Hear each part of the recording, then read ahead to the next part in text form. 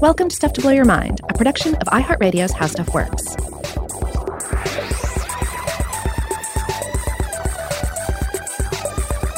Hey, welcome to Stuff to Blow Your Mind. My name is Robert Lamb.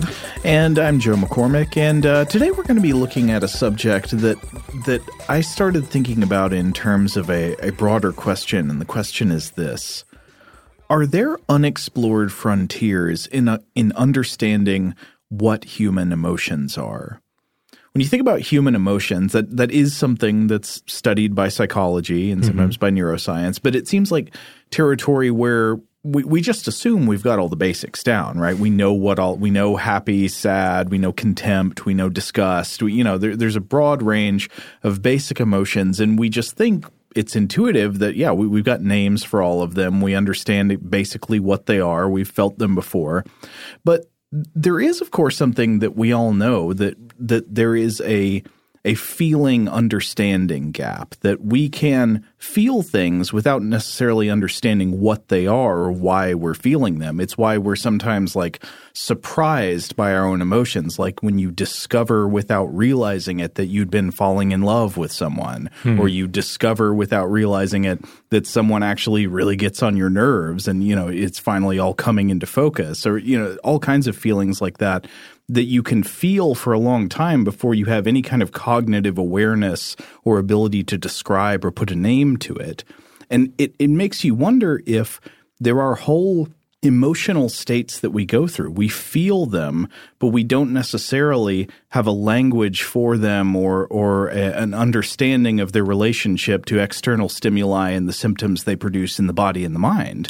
Yeah, there's a great deal of complexity to this because on one hand, there's just the awareness of self, being able to enter at least into moments of awareness, moments of self-awareness. And then there's, of course, this idea of being aware of your awareness and how that changes your ability to self-reflect and, varying degrees of awareness as well. But, I was thinking a little bit on this, and I feel like to a certain extent it's kind of like transparent anatomical overlays that you'll find in an anatomy book, where the base is the skeleton, and then you have a transparent overlay that then puts the circulatory system, and then you add other systems or muscular layers on top of that. You're getting very Tool album art on me, Robert. Right. I know your mind. Obviously, this has also been explored in Tool album art as well. Yes, by the excellent visionary artist Alex Gray, of course. Yeah, but there is actually something pretty interesting about that art, which is that it layers real anatomical strata of things you would see like muscles and blood vessels and nerves and all that with other things that are non-physical. They're abstract. It layers on sort of concepts of the soul on top of the body in another transparent overlay. Right. And so I can't help but think about that in terms of feelings, language, and awareness. Because there's certainly the experience of an emotional state that we have, and then there's another transparent page that we can put on top of that, representing like a person-shaped word cloud that provides a definition and an analysis as well of what I'm feeling. Though perhaps, we also need a second overlay to really have capture that second part. What our culture is saying about what we think we're feeling and how we should feel about it. And then on top of all of this, we have awareness and the awareness of awareness and the knowledge that this entire page is going to turn, that this state, whatever it is, is going to be fleeting, no matter how much we want it to last forever or how much we dread that it will last forever. And I think it can sometimes go something like this, right? I feel something. And then my language gives that feeling a name, say sadness. And then my culture tells me that, say, that sadness that I'm feeling is inappropriate for my gender or inappropriate for a given situation, et cetera. And then I yearn for other labeled emotional states. And somehow this linguistic tag does not summon the emotion I want. It doesn't generate it out of nowhere. And then I'm sad and ashamed for being sad. Basically, the short of it is there's this relationship between how we label our emotions and the emotions we feel. And also it does that thing that language does, right? We're able to tag something for further study. We're able to take something that is difficult to explain we put a single label on it, and then we can discuss that label in comparison to other subjects and other examples, et cetera. Well, yeah, once you name something, you can start to figure out what it is and what it is not. If you didn't have a name for the thing, it's a lot harder to start trying to describe the characteristics it does or doesn't possess. Yeah, and like as a parent, I have encountered this, where my son is feeling something, and either he doesn't have the self-awareness and self-reflection to really think about it yet, or perhaps he doesn't even have a good word, a good description for what it is he's feeling. And you have to sort of try and walk them through what they're feeling and try to get them to identify it so that you can discuss it, so you can get to the bottom of it to whatever extent you can. I think that naming of things, especially naming of internal states, can have tremendous positive and negative power. One example of positive power I think of is, I'm not going to say who, but just somebody I know. At one point when they became aware of the psychological concept of rumination, the process of repeatedly going over cycles of negative thoughts in your mind and entertaining worst possible scenarios, just becoming aware that was a concept that was already known of and had a name had a lot of power for this person to help them overcome it when it was affecting them, because suddenly they didn't just think, oh, I'm doing this terrible thing again. They thought, I'm ruminating. Right. This is a psychological symptom that's negative. And they felt it was easier to break out of the cycle after knowing the word for it. Exactly. And to come back to sadness, for example, like it's one thing to realize I am feeling sad, but then language allows us then to focus in on more specific versions of that, saying, not only am I feeling sadness, perhaps I'm feeling the particular sadness of loss or rejection or homesickness or defeat or alienation. And then we can better utilize our own minds and even resources either in the community or in just sort of the general human world around us to try and figure out how we should react and or solve the situation at hand. Yeah, exactly. I mean, that makes me think of another thing you're sort of alluding to there, which is that when you have a name for an internal state, that helps you find other people who also experience the internal state, because you sort of have a common search term or something that you can use to get together and figure out, oh, okay, and you can compare your experiences with others. And of course, again, this cuts both ways. I'd say overall it's probably a positive thing to have names for internal states like this, because it can help people find solidarity, get advice from other people who feel the same way they do. But it can also lead to, people finding one another based on like anger-based or, negative internal states and building a kind of negative solidarity of stoking one another's bad emotions. Right. Or what happens when you have a legitimate emotional state, but the terminology you end up using to describe it is not helpful. Say that you end up using, like, say, highly religious terminology to describe these things that in some cases may not provide a lot of tools for dealing with it. Like, what if you broadly categorize various emotional states as being sinful? Well, then that means that your only ways of really addressing whatever you're feeling lie within the religious doctrine that you are in which you're classifying everything, and limits you in that respect. Or believing that, say, a state like depression or something consists of having a demon, right? Which you can certainly understand why it could feel that way. And yet on the other side, there are examples of personifying negative emotional states that can be liberating, being able to, say, personify one's fear and then reject it. Yeah. So it's certainly, when you're talking about human emotional states and our awareness of them and our dealings with them, there's a great deal of complexity here. There's not necessarily a one-size-fits-all. We're not going to be able to unwrap all of these questions today, but we will discuss an emotional state that has largely gone unnamed, at least in the English language. Yeah, at least if this group of researchers that we're going to be talking about today are onto something. So I came to this topic today of emotions that we don't yet have names for by reading an article in Aeon by the psychological anthropologist Alan Fiske, who is a professor at the University of California, Los Angeles.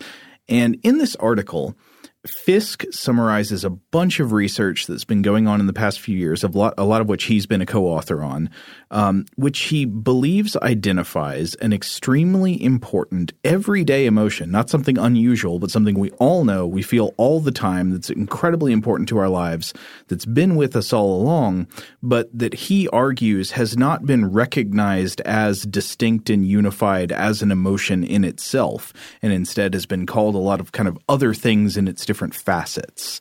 And the term he uses for this emotion is Kama-muta, Kamamuta. So what exactly is Kama-muta, as Fisk would argue? The term Kama-muta comes from ancient Sanskrit, in which it means moved by love. So this emotion of Kama-muta is a social emotion, and Fisk describes it as an emotion evoked by the sudden intensification of communal sharing. Now, this doesn't just mean sharing in the sense of like sharing your toys or sharing your Kit Kat bar or sharing the payout from the bank heist, though all of those could probably be moments that would evoke Kama-muta, but this is a broader sense of sharing. This is what Alan Fisk has called in other work communal sharing relationships, and that's briefly defined in one of his papers as relationships, quote, in which participants feel that in some distinctive way they are equivalent, belong together, care for, and trust each other. So it's sort of like a strengthening of social bonds and a signaling of trust and mutual caring. This is why you do trust falls at your place of work, right?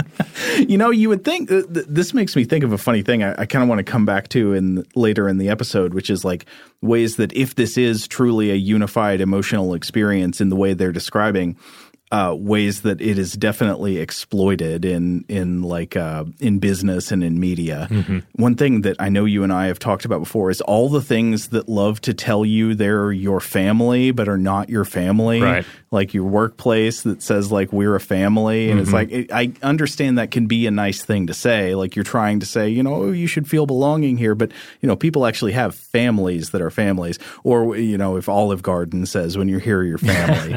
There's something in common there. They're trying to do something to you. What is that thing they're trying to do? Yeah, they're co-opting the idea of family. And here's another one: the Saw is family. The Texas Chainsaw Massacre series franchise will sometimes pull that one out, and I'm like, I don't know, maybe it is, but probably not. Oh no, Drayton's being manipulative when he says that. He's trying to turn Leatherface into a bitter old woman hater like he is.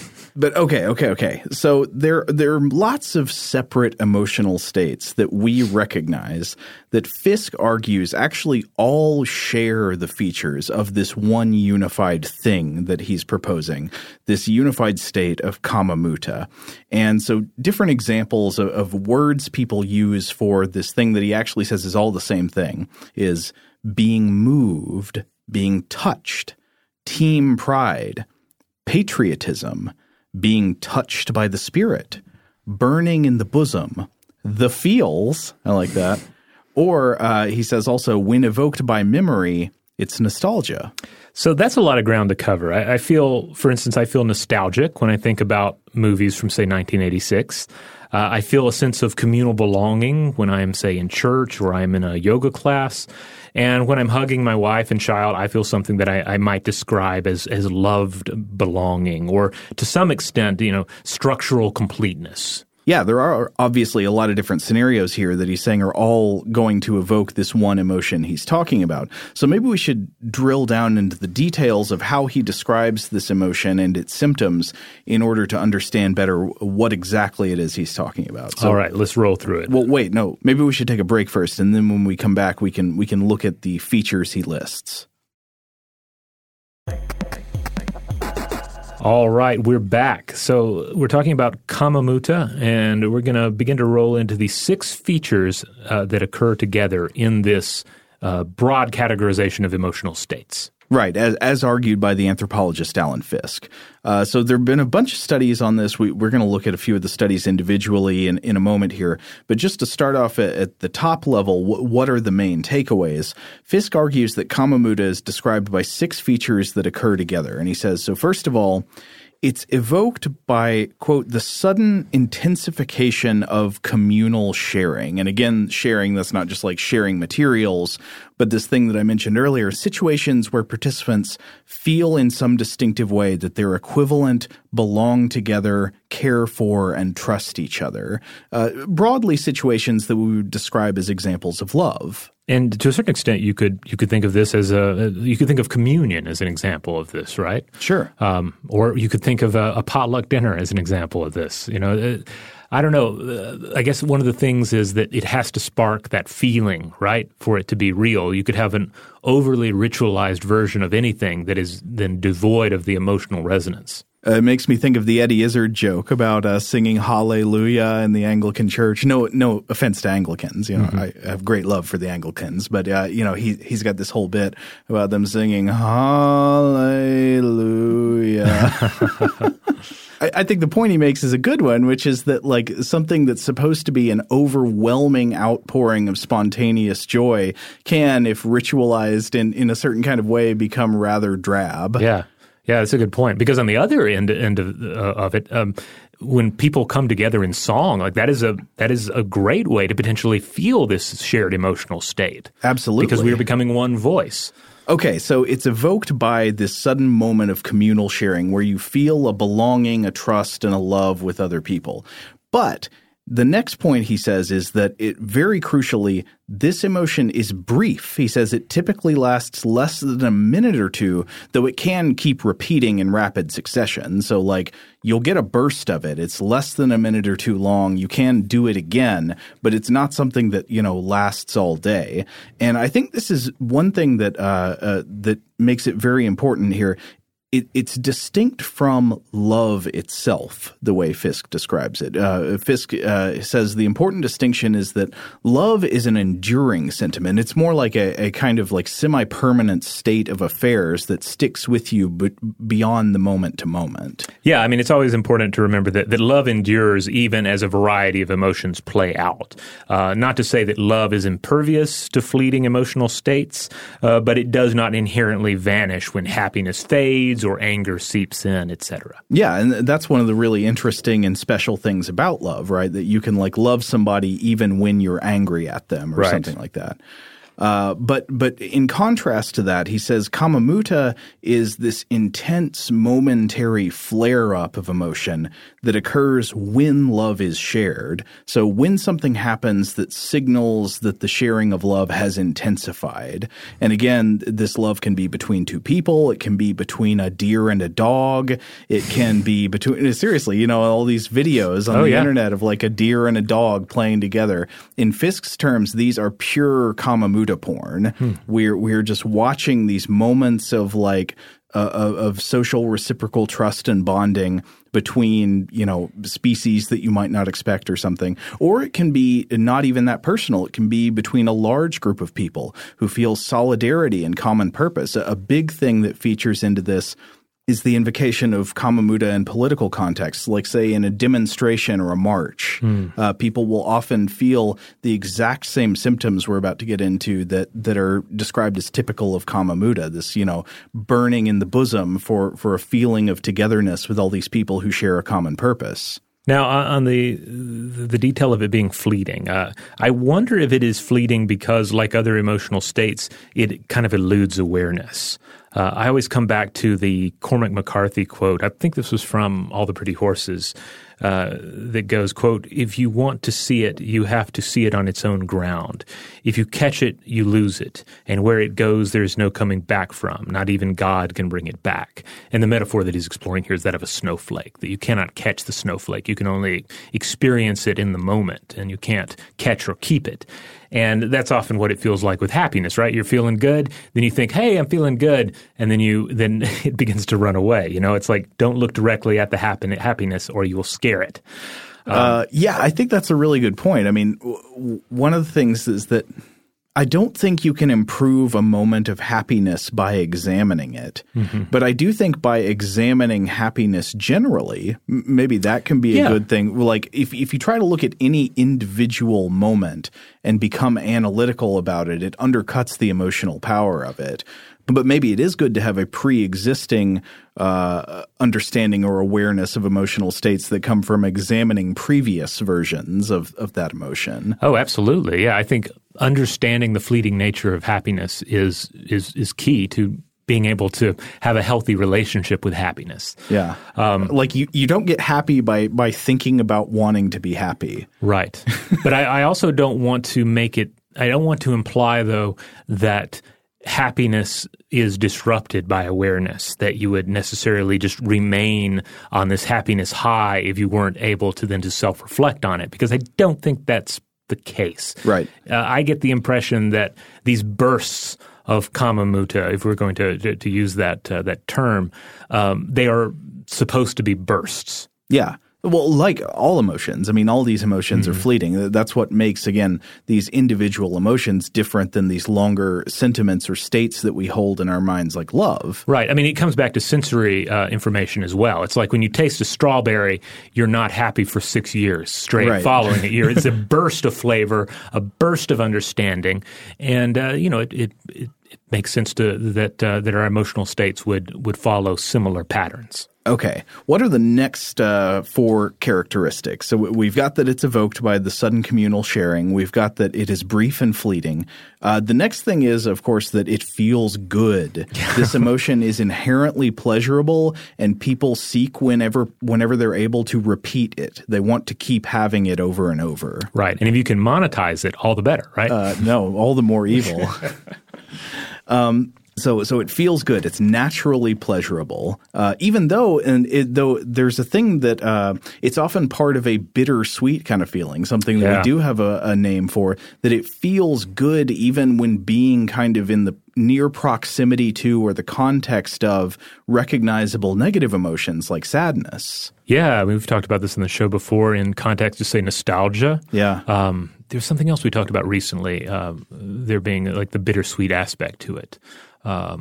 Was it? Oh, it was thankfulness. Oh, yes, of course. Gratitude. Yeah, absolutely. There's a vulnerability to these moments, such as like embracing family members. Like there is like this sort of hyper like meta feeling, like all the possibilities, all the potential and an actual past and future joys and sadness and tragedies all just bundled up into a single snap of the finger, you know? Yeah. You kind of feel all of that at once, which can be overwhelming. Like imagine if that wasn't just a burst. Yeah. That would be, it can be overwhelming even as a burst of emotion. Okay, the next thing that the research has found here is that kama mutta is accompanied by a very consistent characteristic set of physical sensations in the body and physical symptoms and behaviors.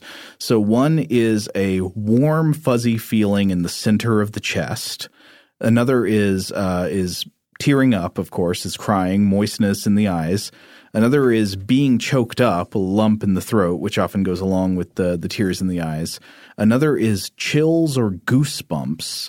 One is a smile or putting a palm on the chest, and one is the expression, especially in English, of awe. Yeah, awe is a big one because when we coo awe at the sight of a kitten, we're generally inviting those among us to share in this moment with us, or we're signaling solidarity with it. When we with the kitten, kitten, or whatever the cute embodiment happens to be. That's a good point. We should come back to that in a minute because I feel like cuteness doesn't fit into this framework quite as obviously as most of the other things that trigger it do. But I think there might be good reasons, and I think you're definitely onto something there. So the next thing is that it actually is a motivating emotion. It motivates devotion, and Fisk says compassion to communal sharing, also known as loving kindness.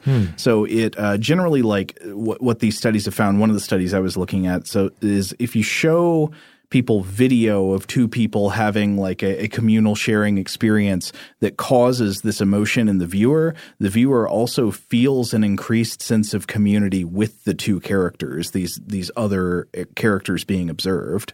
And then another one is that there are common types of expressions across many languages that basically translate to something like this. It means being moved in its various translations or being touched in various translations. Like that all often refers to something having to do with this idea. So I want to say at first glance in reading about this, I resonate strongly. Like I know exactly what he's talking about, but I don't know if it is that we needed a new term for it. Maybe we did. I'm not sure if I'm decided on that issue or not, but I'm not sure what term you would use otherwise. Maybe you could just try to lump it under one of these sort of capturing it pre-existing things like feeling moved or something. That might be kind of broader than what exactly this is talking about. But this experience and all of the aspects of it that he lists feel absolutely real in my own experience. Oh, absolutely. The emotional experience is certainly real. Any disagreement we have is just about like to what extent this categorization is useful, to what extent we can actually group all of these things under this big umbrella of Kama Muda. Yeah, I think I'm undecided about that, but we can explore it more as we go on. By the way, none of this is to be confused with the Muda scale. The Muda scale? Yes, which anyone out there who is a pro wrestling fan might be familiar with. Muda scale is an unofficial means of measuring how much blood a pro wrestler has bled via blading or juicing. That's when a professional wrestler will intentionally cut their forehead with a razor, or sometimes there is more like of a hard juicing technique where it's by actually bumping into something. But they will intentionally usually cut themselves on the forehead. The blood will flow. The blood will mix with sweat and create quite a visual display of a bloody face or a crimson mask, as it's sometimes called. I feel like this is not something you're supposed to do in the main circuits, right? It's not done as much these days, certainly in modern pro wrestling companies, like mainstream pro wrestling companies, because, of course, there are a number of objections one can make to intentionally bleeding all over the place, right? Right. But on the other hand, it is a highly physical performance, and therefore people will get busted open accidentally, and sometimes the show goes on despite a little blood. Now, is the Muda scale named after – does it come from Sanskrit? No. It comes basically it's of Japanese origin because it's referring to a pro wrestler, a legendary pro wrestler out of Japan by the name of Keiji Muto, who would also perform, especially in the United States, as the Great Muda. And it's referring in particular to a 1990 New Japan Pro Wrestling match with Hiroshi Hayes, in which Muda blades and just gets a really brilliant crimson mask all over his face. His face is just covered in blood. And so it looks like Kane. Yeah, it does have that kind of a look. It reminds one a lot of various face painting scenarios. But it had such an impact on pro wrestling fans of that time period, they kind of decided this would be the starting point for considerations of any blade job. Where is it on the Muda scale? Is it like a 3 or a 4? Does it go beyond the type of bloodletting that Muda shows off in this match? So, yeah, it's different from Kama Muda. But at the same time, I think a given scenario like this match, you could have the performer themselves feeling a sense of Kama Muda. You could have the audience viewing this spectacle, certainly feeling this communal sense of Kama Muda. You're all a part of this big sporting event. It's kind of almost a it's not quite patriotism, but like a unity of love for the performance or for one of the two or both performers. Oh, I think it's absolutely there in fan communities of things. Yeah, people feel a solidarity with their fellow fans based on their shared interests. There's an inference of kind of like shared values and common cause, even if that might not necessarily be the case. It kind of feels that way. Right. Like if you're a pro wrestling fan, if you knew what the Muda scale was, you knew who the Great Muda is, then perhaps when I mentioned it, you felt a little bit of that. You felt this connection to me, and you knew that we shared something in this brotherhood of blood. All right, on that note, we're going to take a break. But when we come back, we will jump back in to the Kama Muda.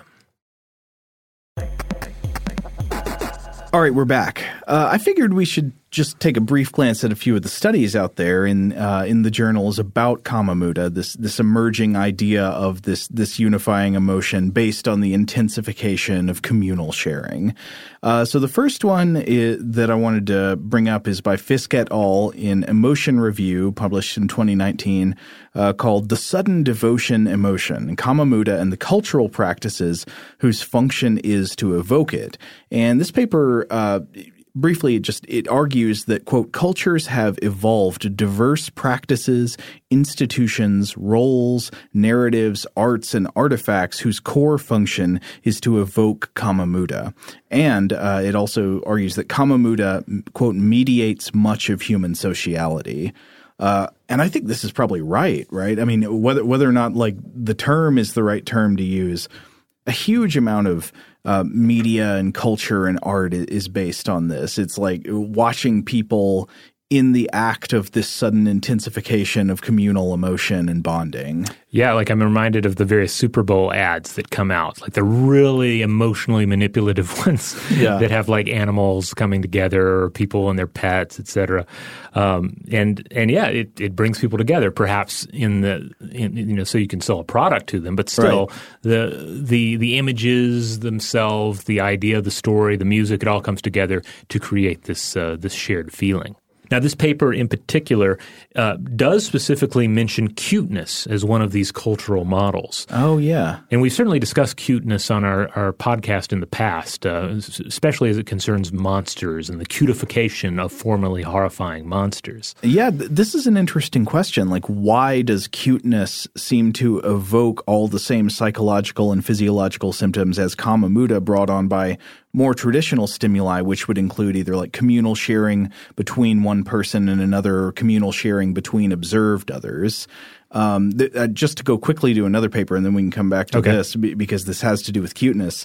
There's this other one called Too Cute for Words, Cuteness Evokes the Heartwarming Emotion of Kama Muda, published in Frontiers in Psychology in 2019. And the authors there hypothesize that cuteness is a type of stimulus that makes people feel an automatic sense of communal sharing with the cute entity just based on the aesthetics of cuteness alone. It's in line with some of the biological theory about the nature of cuteness, which says that cuteness is a series of visual schema designed to make adults feel like obligated to take care of the cute thing and to watch out for its best interests. So the cute face asks you for help without any words, and you just feel compelled to comply. And it's the assumption of that relationship, they hypothesize, that provides the Kama Muda link here. That's why cuteness feels in a way communal. The latest cultural example of this, I think, would be The Child, a.k.a. Baby Yoda,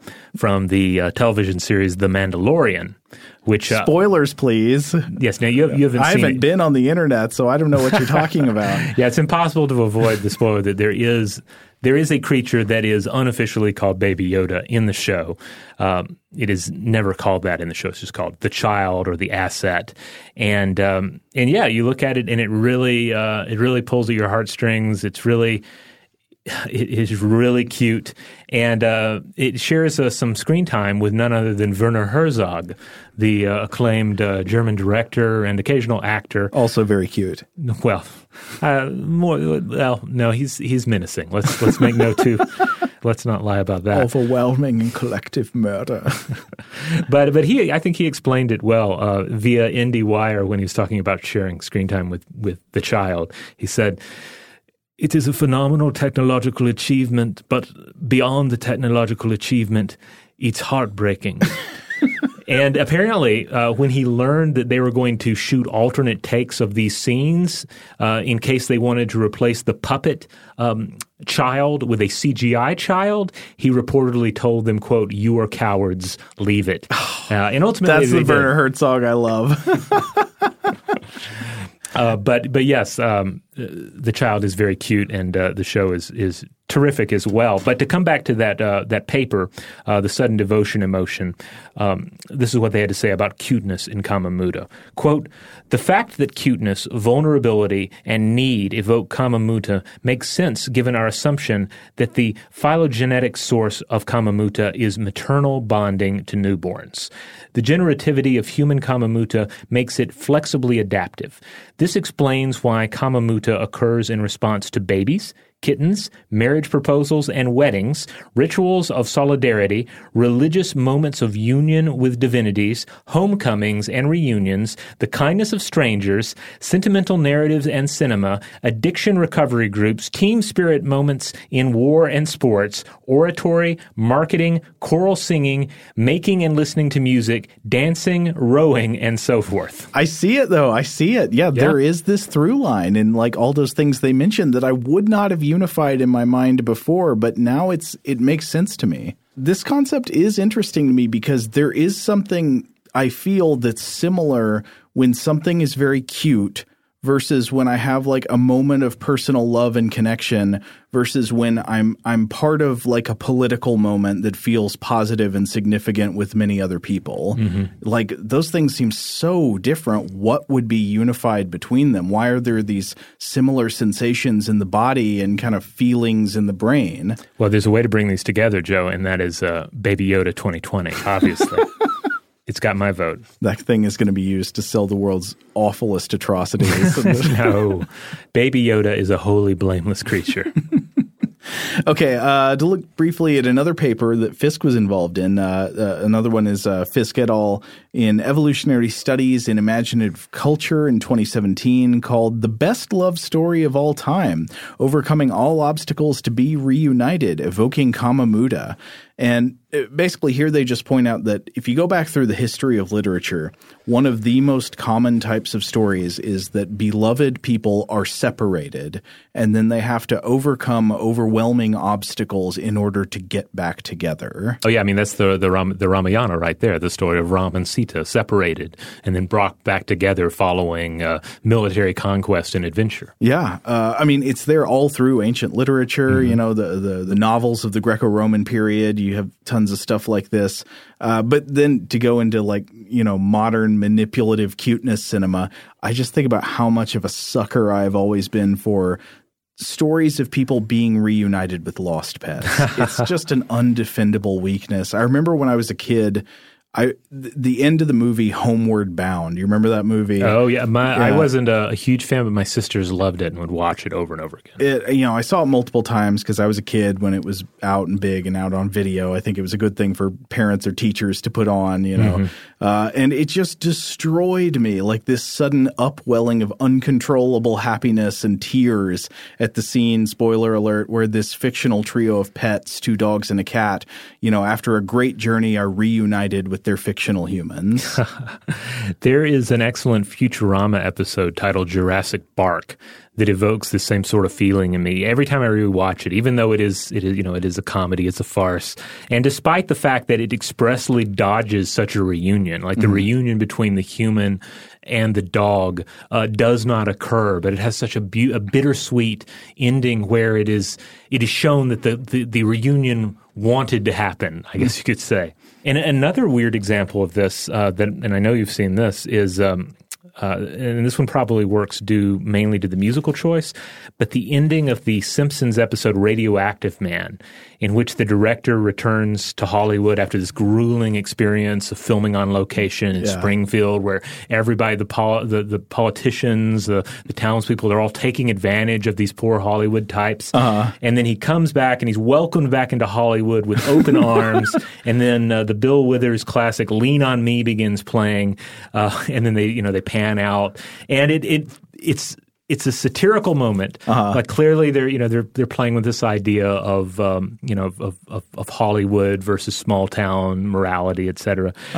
But since they're playing "Lean on Me," it gets me every time. Like it makes me feel all the feels despite the satirical nature of the content. That song is like the perfect Kama Muta song. Oh, it is. "Lean on me when you're not strong." Yeah, it's about trust and depending on each other. Yeah, it's just pure uncut Kama Muta.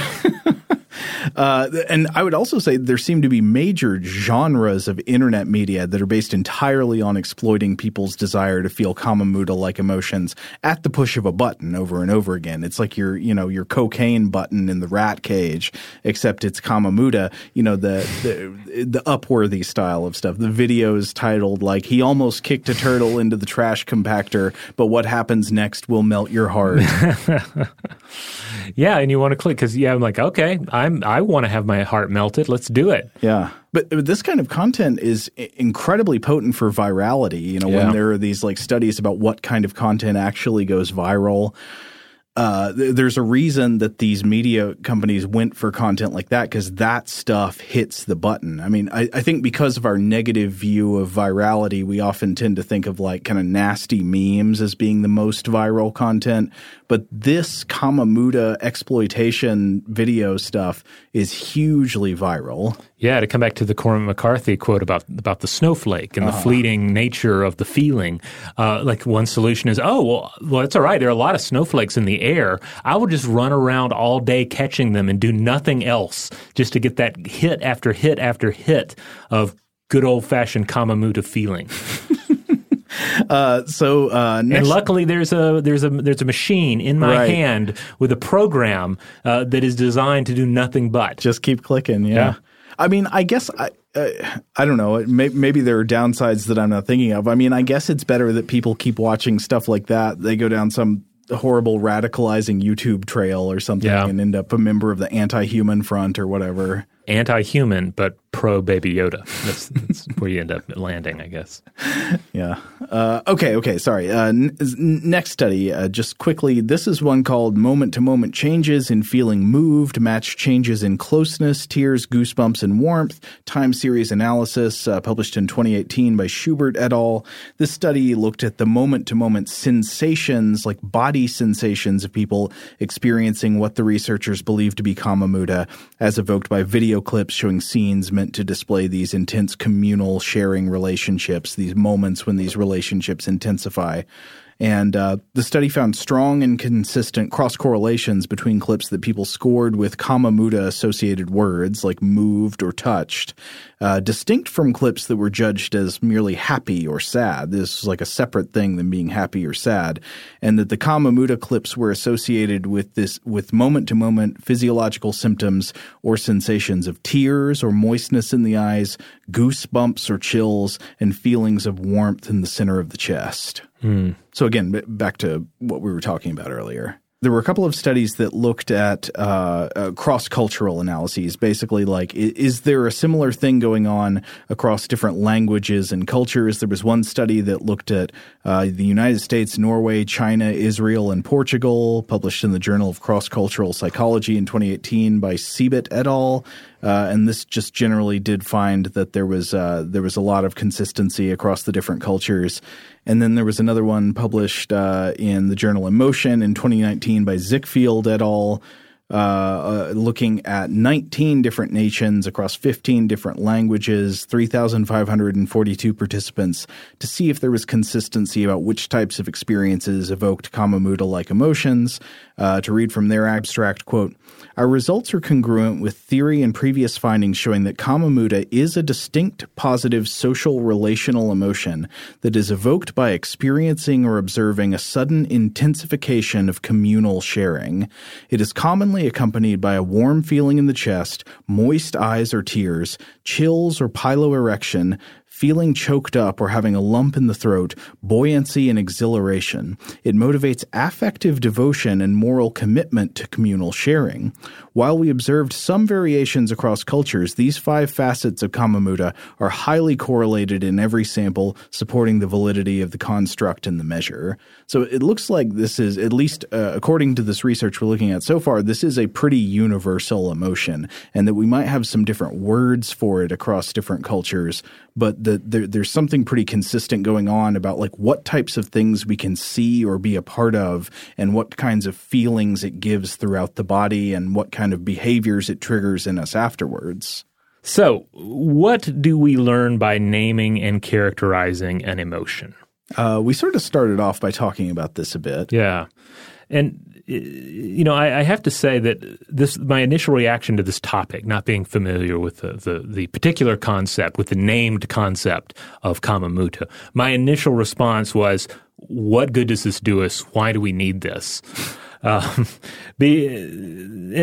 I'm not to say that I was completely biased against it, but because but the thing is, I'm clearly already experiencing these emotional states, right?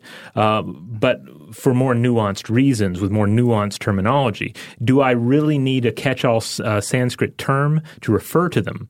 And that's been something I've been just trying to figure out. Now, certainly, I'm not opposed to bringing in Sanskrit terms or Sanskrit loanwords or words from say Hindu or Buddhist religion, because I think that a lot of times these are very useful terms, such as things like, say, Brahman and samsara. I think these can be incredibly helpful, and they certainly stem from a language and a culture that devoted a tremendous amount of mental energy to contemplating psychological and metaphysical concepts. Mm-hmm. But in this particular instance, does kama muta really help us out? I could not help but think about another case in which we have reached out to another language for a term that they were lacking in English to describe an very specific emotional state, and that is the German concept of Schadenfreude, mm-hmm. Which is the pleasure derived by someone from another person's misfortune.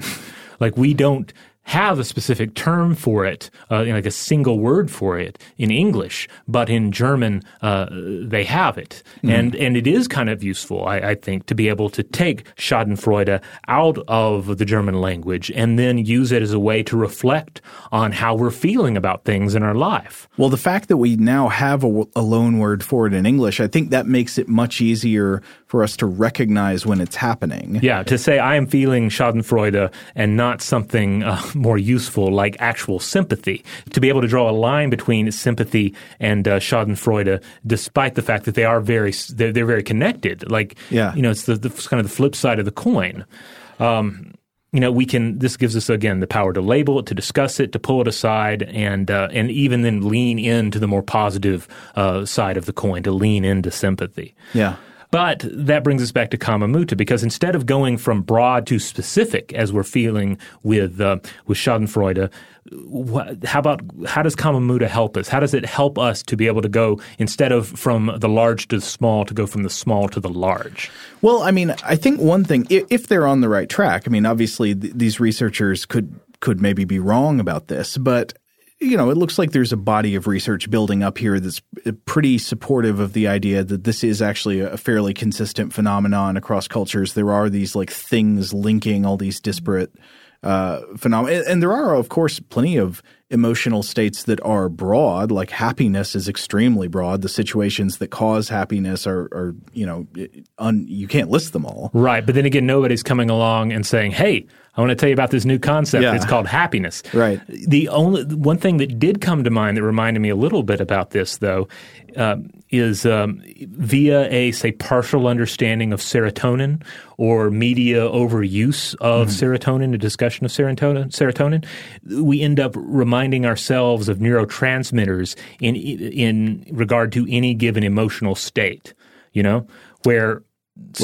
What do you mean? I'm saying nobody's going to come along and have to explain to you what happiness is. Right. But at some point in your life, someone, much later, someone might have come along and said, hey, let me talk to you about that happiness and and let me tell you about serotonin's role in how you're feeling. Are you saying giving you a good explanation of serotonin's role, or giving you an oversimplified version of it, which I think is the version that we often encounter, certainly just in the media at large, and perhaps we encounter for the first time, combined with I need more serotonin, then I can be happy. Right, yeah. Or it's also just kind of when you first hear about it, you'll probably have an incomplete understanding of it, and that may also lean into this understanding of it. So on one level, it's kind of a making something familiar new again with new terminology. Mm-hmm.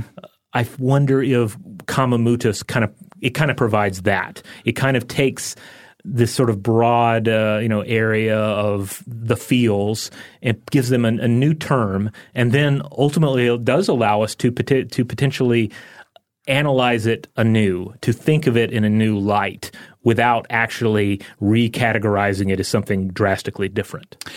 I mean, I think, again, if the researchers are on the right track here, I think one thing that could be useful about it is that when you identify a phenomenon where a bunch of things that previously looked unrelated are actually very related, new cause and effect relationships occur to you as possible, and you can start testing for them.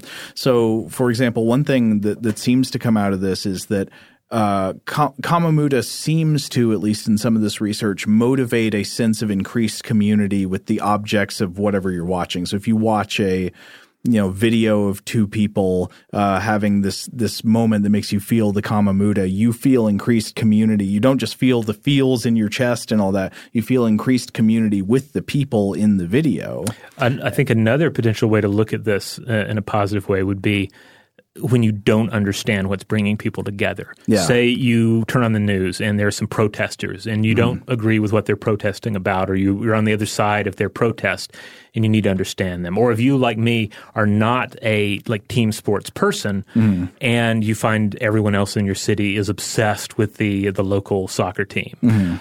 Or let's say you're not a religious person and you see footage or you see friends and family engaging in a religious experience or going to church. And maybe you don't completely understand what they're doing. But if you define it all under Kama Muta, you can look to the examples of Kama Muta that you do engage with and then potentially have a better understanding, or at least some understanding of why people are united in protest here, why people are in a house of worship here, or why people are all wearing the same color and going to a coliseum here. Right. To understand that, you might not get what people like about sports, but there's some similarity in the feelings in the body and the pleasure that pervades your brain when you experience cute kitten videos that other people do when they're part of a team sports thing. Yeah, everything is Baby Yoda, basically. That's the thing to drive home. If you don't understand it, just remind yourself that's Baby Yoda too. All right, so there you have it. Kama Muta. Obviously, we would love to hear from everybody about this because this concerns a broad categorization of human emotion that we can all relate to. So hit us up with your examples, your thoughts, your contemplation on what we've discussed here. Does the term Kama Muta, does that help you? Or do you feel like it is in some way a hindrance? I don't know. We're open to discussion on all of that. In the meantime, if you want to check out other episodes of Stuff to Blow Your Mind, you can find us wherever you find your podcasts. The mothership is no longer with us, but you can still go to stufftoblowyourmind.com, and that will redirect you to the iHeartMedia listing for our podcast. But wherever you get the podcast, just make sure you rate and you review and you subscribe.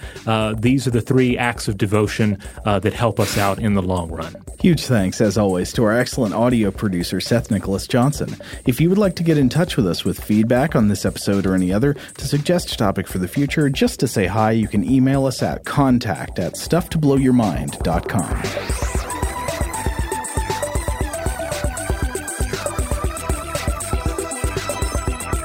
Stuff to Blow Your Mind is a production of iHeartRadio's How Stuff Works. For more podcasts from iHeartRadio, visit the iHeartRadio app, Apple Podcasts, or wherever you listen to your favorite shows.